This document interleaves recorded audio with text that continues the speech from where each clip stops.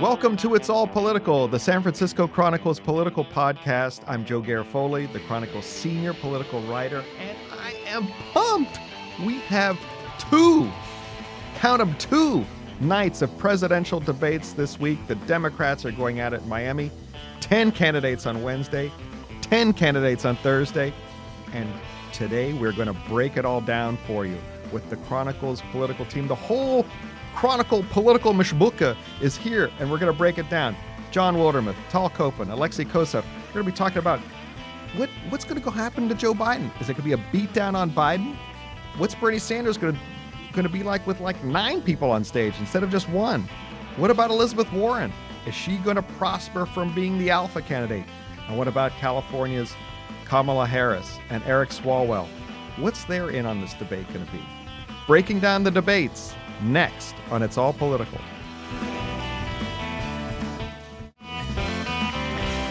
All right, well, we have a debate here coming up this week. 2 debates, not one, but 2 debates. And here to break it down for you is the Chronicle's political team. In Washington, D.C., the Chronicle's D.C. correspondent, Tal Kopan. Tal, say hello. Hello from D.C. All right. From Sacramento, the Chronicle's Sacramento Bureau correspondent, Alexei Kosov. Alexei, say hello to the audience. Good morning, San Francisco. And here in San Francisco is the big man, John Wildermuth. Good morning. All right. So now that we've all said our hellos, are we pumped? I'm pumped. This is like political nerd out time. This is going to be 2 nights, Wednesday and Thursday night, 2 hours long, 2 debates, 10 people each. And let's start by stipulating that when you have 10 people debating, it is not a debate, it is speed dating. Tal, how should we, as viewers, as voters, think about what we're going to be watching for 4 hours this week? Yeah, I mean, as you point out, most campaigns are sort of going into this expecting that they're going to get 5, maybe 10 minutes of the debate time to their candidate if they're lucky, which, there's a couple ways to approach this. You can try to sort of go big and somehow use that moment to sort of make a big splash, but that, of course, carries risk of, potentially stepping in it. Or you can try to sort of be more of sort of introductory of yourself and give viewers a chance to just get to know you for the first time, knowing that there are going to be more debates. So I think you're going to probably see a little bit of a mix of the 2 of those approaches. But, I mean, it's going to be very hard for any one of them to get, sort of traction or momentum. Alexei, if you are a front runner, a Joe Biden, a Bernie Sanders, what are you looking to do in this debate? Yeah, now's the time to sort of play it safe and come out there, greatest hits, and give the people what they want, and just sort of show why they already like you and why they already support you. And you're going to be out there on that stage for months and months to come because you have the polling and the support to keep sticking around these many future debates that are lined up. So this is not a make or break moment. And I think the pressure is really off for those folks.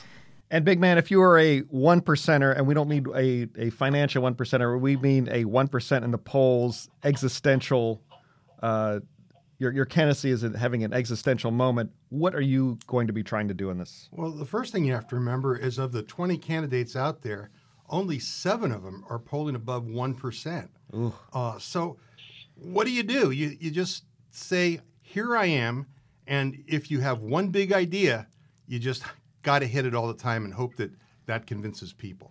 Well, and keep in mind, this is a particularly difficult debate for these candidates to prepare for, because if you're only going to get 1, maybe 2 questions to hit out of the park, you don't know what that question's going to be. And so, we talk about sort of sticking to your talking points, but at the same time, if you're someone like Andrew Yang, for example, who's pretty much made this entire campaign about universal basic income, and the question that ends up coming to you is about foreign policy, you have to be prepared to handle that, not to mention the fact that you've got 10 candidates on that stage that you didn't even know who they were going to be until about a week ago. So, prepping for this, you have so many variables. It's particularly tough for a campaign. But remember, the rule of politics is answer the question you want, not the question you're asked. If Andrew Yang is asked about foreign policy, you say, that's really important, and the best way to improve America's security is by an income like that. So, again, you're going to see a lot of guys just really cranking their bodies to turn it to questions to the way they want to answer them. If you, for a viewing tip, if there's one night to watch, I think we would all be in agreement. I will assume that Thursday night is the night to watch. If you're a soccer fan, this would be the group of death. And we call it that because there's an overload of poll leaders that could destroy each other here, including former Vice President Joe Biden, Bernie Sanders, along with the top-tier challengers, Senator Kamala Harris, and Pete Buttigieg, the mayor of South Bend, Indiana. So just to give you the full lineup, as you will see it on your screen of choice, from left to right, self-help author Marianne Williamson, former Colorado Governor John Hickenlooper, tech entrepreneur Andrew Yang, Buttigieg, Biden, Sanders, Harris, New York Senator Kirsten Gillibrand, Colorado Senator Michael Bennet, and our very own Congressman Eric Swalwell of Dublin, California. So, Tal, do they rip on Biden? And if they do, how does he respond?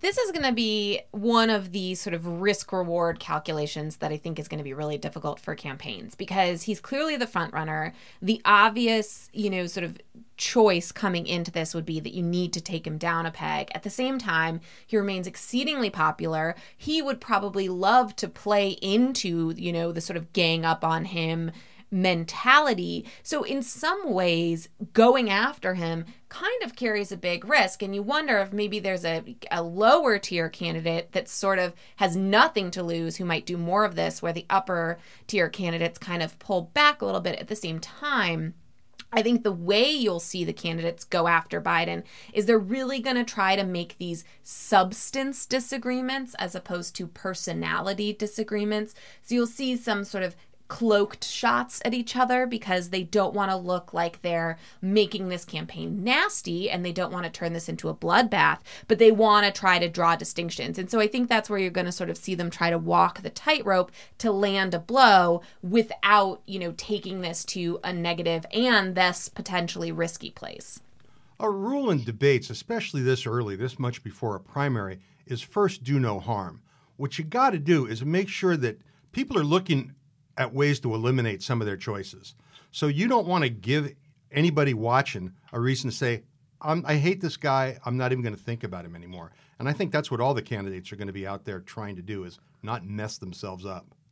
What about the danger of, this big crowded field like we saw in the 2016 Republican contest, and they all seem to hold their fire on Trump and tried to take each other out so that they could be the last one left standing to take him on one-on-one and defeat him in the, for the Republican nomination. And then in the end, he won anyway. I mean, there's a risk that if they all hold their fire on Biden for too long, that he'll just keep cruising along as the front runner all the way to the nomination, right? I think you're going to see a split here where, you talked about the candidates above 1% and the candidates below 1%.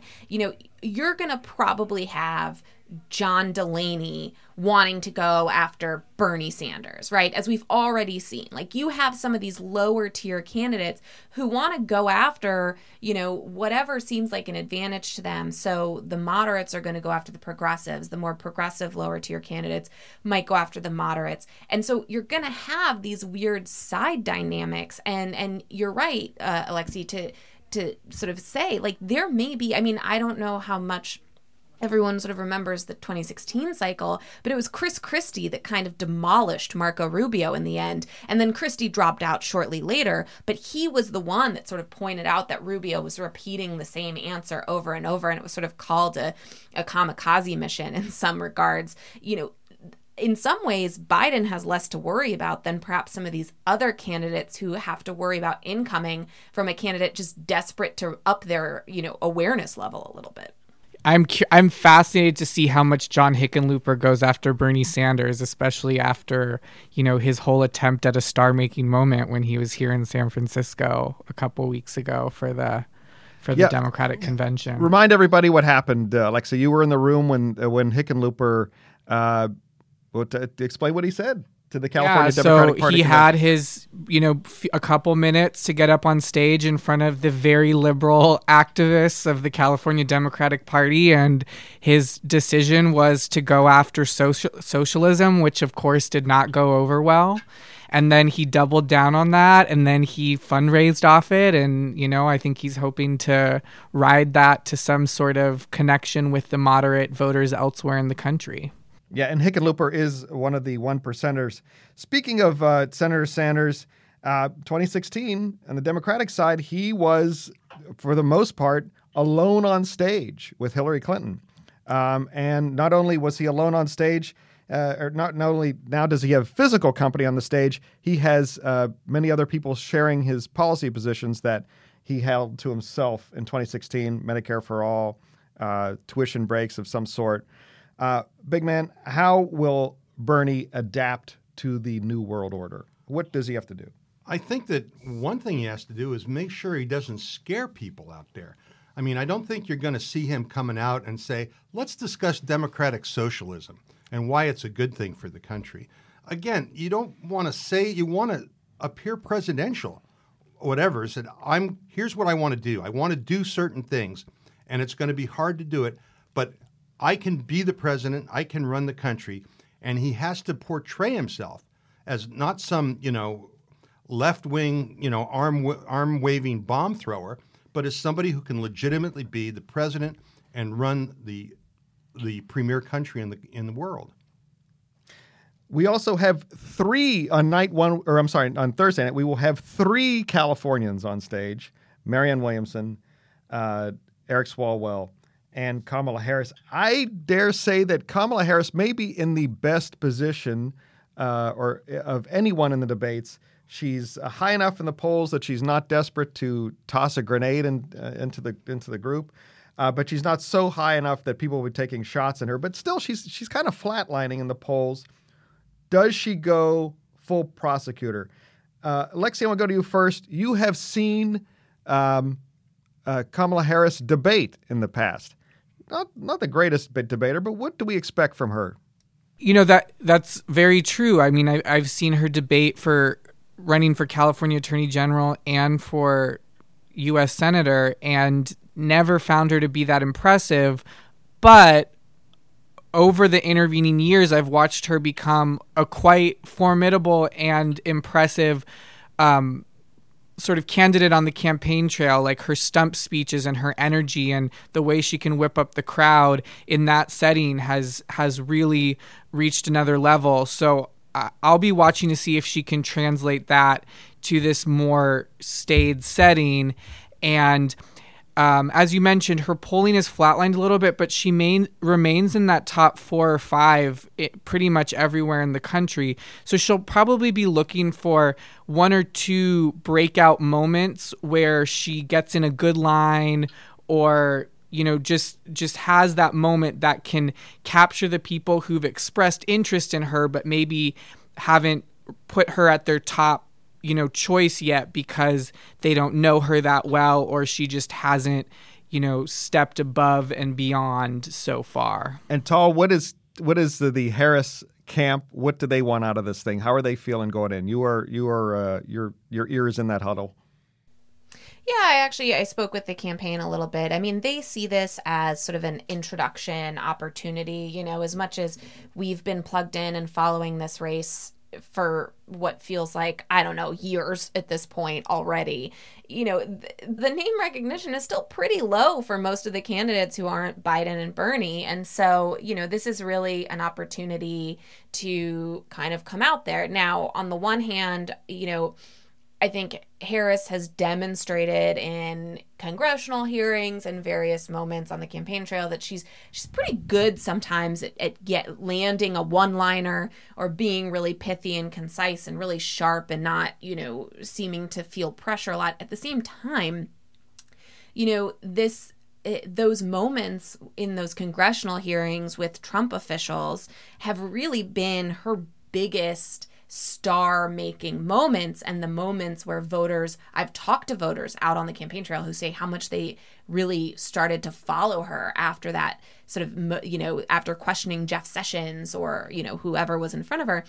This debate stage isn't like that. The other candidates aren't as clear of sort of an enemy. She doesn't get to question them. So in some ways, I wonder if the pressure is a little bit higher on her because people are expecting her to be so sharp. And this setting is just not the same as voters are used to seeing her in. Right, and plus she'd be shooting at her own. She's not shooting at a Trump administration Right. official. She's at a fellow Democrat. Big Man, you were going to say. It's going to be interesting to see which Kamala Harris shows up. Is it going to be the prosecutor, the one that we saw when she was running for California Attorney General and even for Senate? Or is it going to be the more progressive candidate that she's tried to push herself as early on? Now, it's good to be progressive in front of California voters, or even especially in front of a California Democratic convention. But how well does that hold on nationally, on a national stage like the one this week?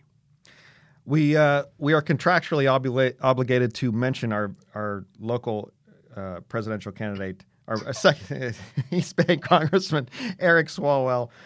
We love Eric, but in this very studio in April, when we asked him if he was going to give up his congressional seat to run for president, he said yes, and then he name-checked the Spanish conquistador Cortez, and he said, "Burn the lifeboats."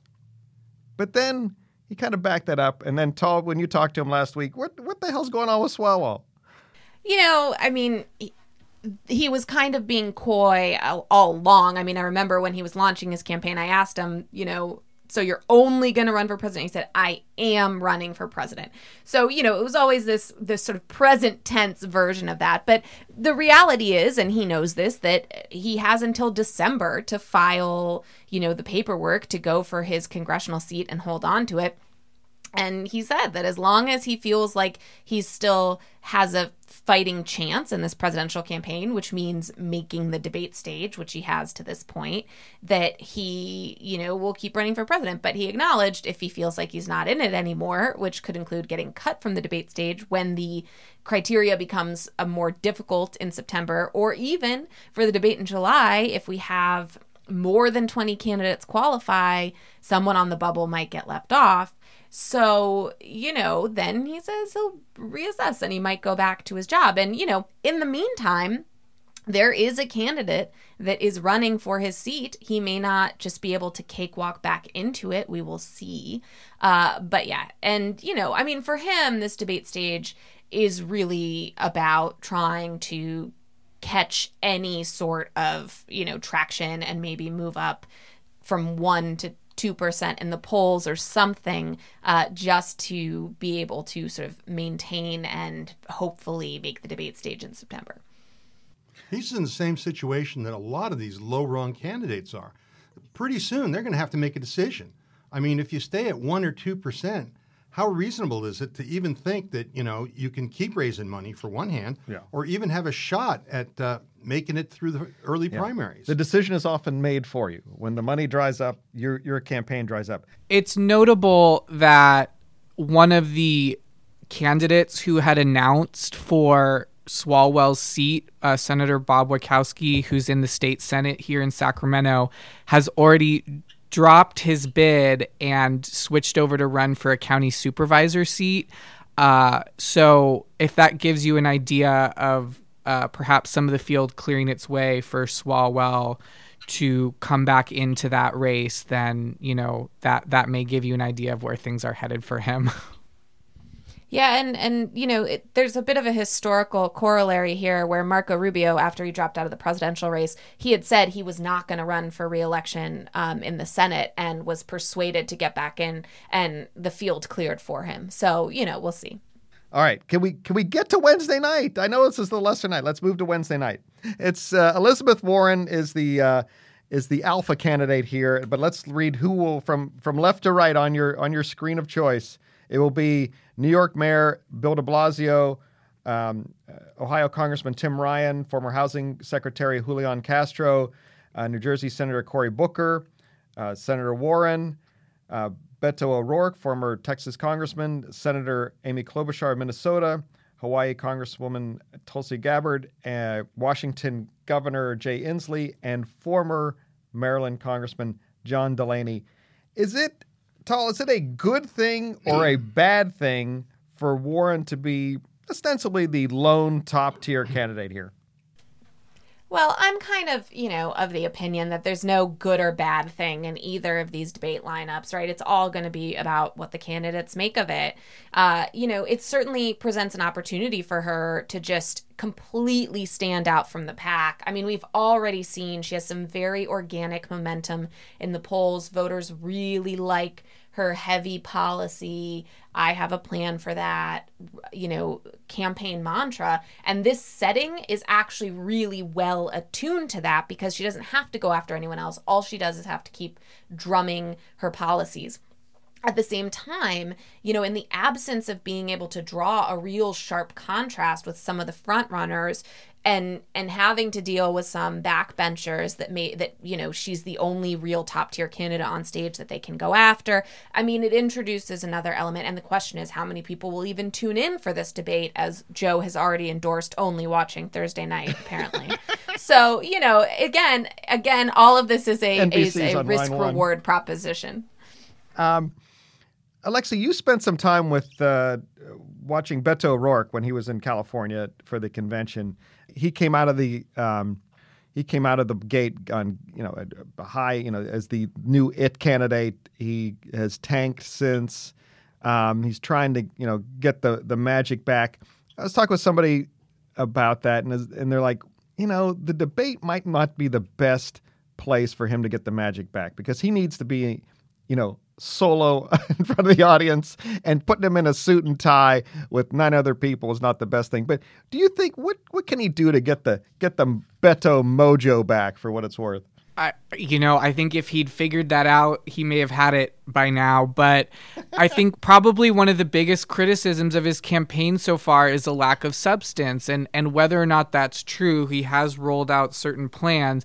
There's a feeling that he's not really running on ideas. He's running on his personality. So perhaps one thing would be to try and come out there and show that he's really got an agenda that he wants to run on.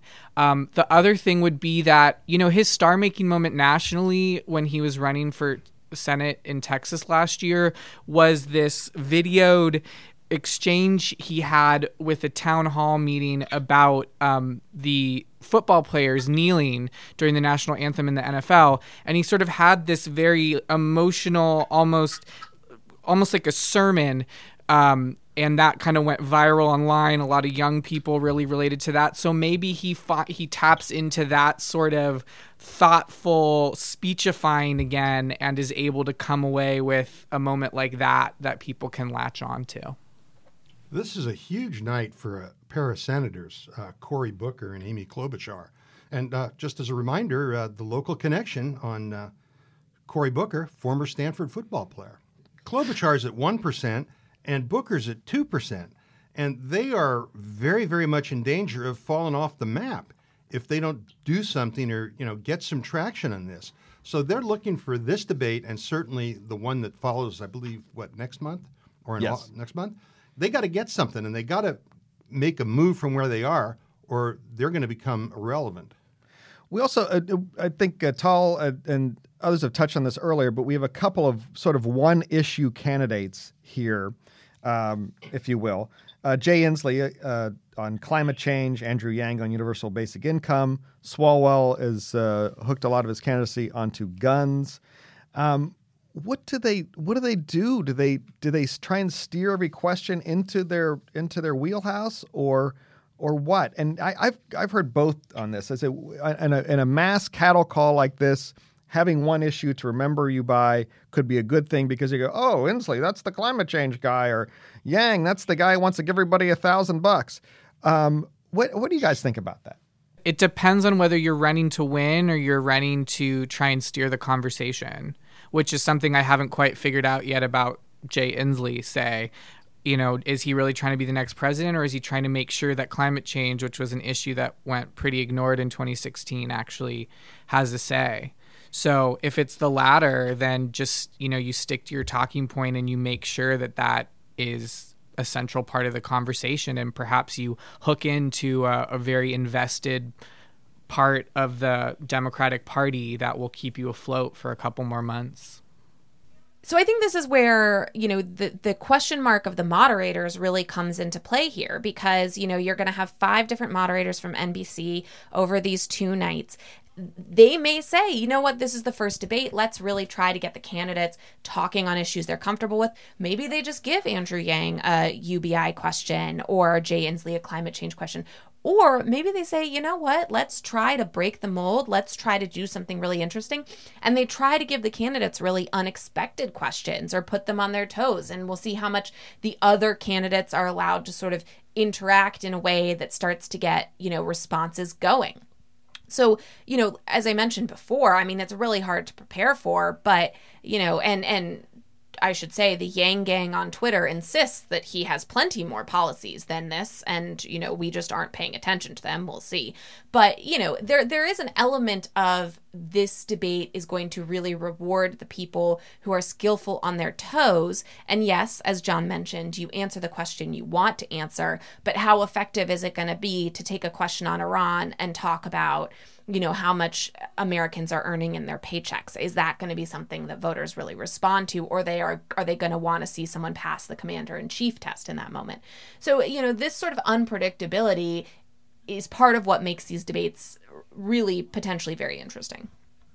All right, our last question. Who is your surprise breakout candidate of the nights? Your prediction. Who is someone we will be talking about the next day that you were like, we probably weren't thinking about?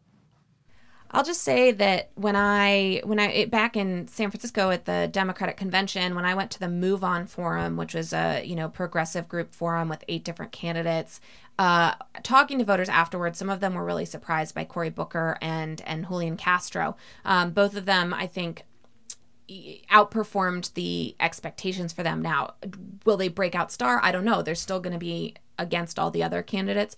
But, those 2 have not gotten a ton of oxygen on the campaign trail, and they do have the potential to be very impressive in their rhetoric. So I guess, keep an eye on those 2 in addition to sort of the usual suspects above, the above 1%ers. That's probably my inclination as well, is Cory Booker.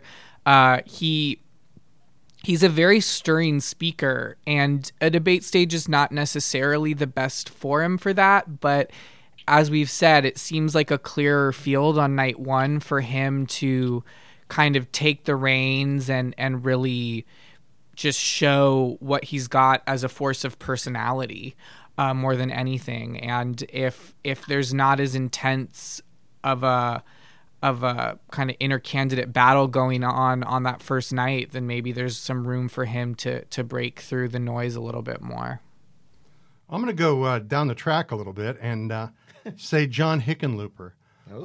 Hickenlooper has positioned himself as what he calls a pragmatic progressive. He's got a very good record of accomplishments, both as mayor of Denver and as governor of Colorado. And he can come out, and I expect he will come out and say, what he said is, we cannot win talking about socialism. We can win talking about important things that need to be done, and somebody who can actually get that stuff done, which I've shown I can do. All right. 4 hours of debate viewing awaits us. What about you, Joe? Oh. I was trying to weasel out of that. I'm torn between a couple of different people. I think Booker, only because of what you guys said, but also his personality is like through the screen, and I think that's something, especially on night 1, that can come out. But I'm also going to throw in a little love for Amy Klobuchar.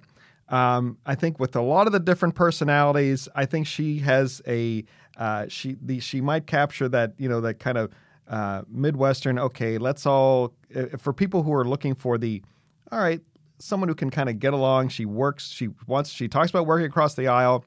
She does nod to progressive positions, not too much on Medicare for all, not too much on this. She's kind of centrist with a little, but talks a good progressive game. So she might, I don't know. Well, I'm throwing darts here because I really have no idea. Let's just hope she has some new jokes. Oh, please. Yeah, she's like... But most voters haven't heard them yet, so... That's true. We've heard them, but this will be their breakout stuff. Okay, guys, thank you so much. Happy viewing. We'll all be communicating. There will be a live chat on Slack. People can listen to our ids go off as we watch the debates. We will be commenting on them on sfchronicle.com, so check out that feed. And then we will reconvene here on Friday morning to try and make sense of what we all just saw. Thank you. Wow, I'm even more pumped after that podcast. I'm so psyched for this. Thank you, Alexei Koseff. Thanks to you, Tal Kopin. Thank you, John Wildermuth. Thank you all for listening. Thank you, Libby Coleman, for producing today's podcast. And remember, whether you can name all 20 Democratic candidates or not, it's all political.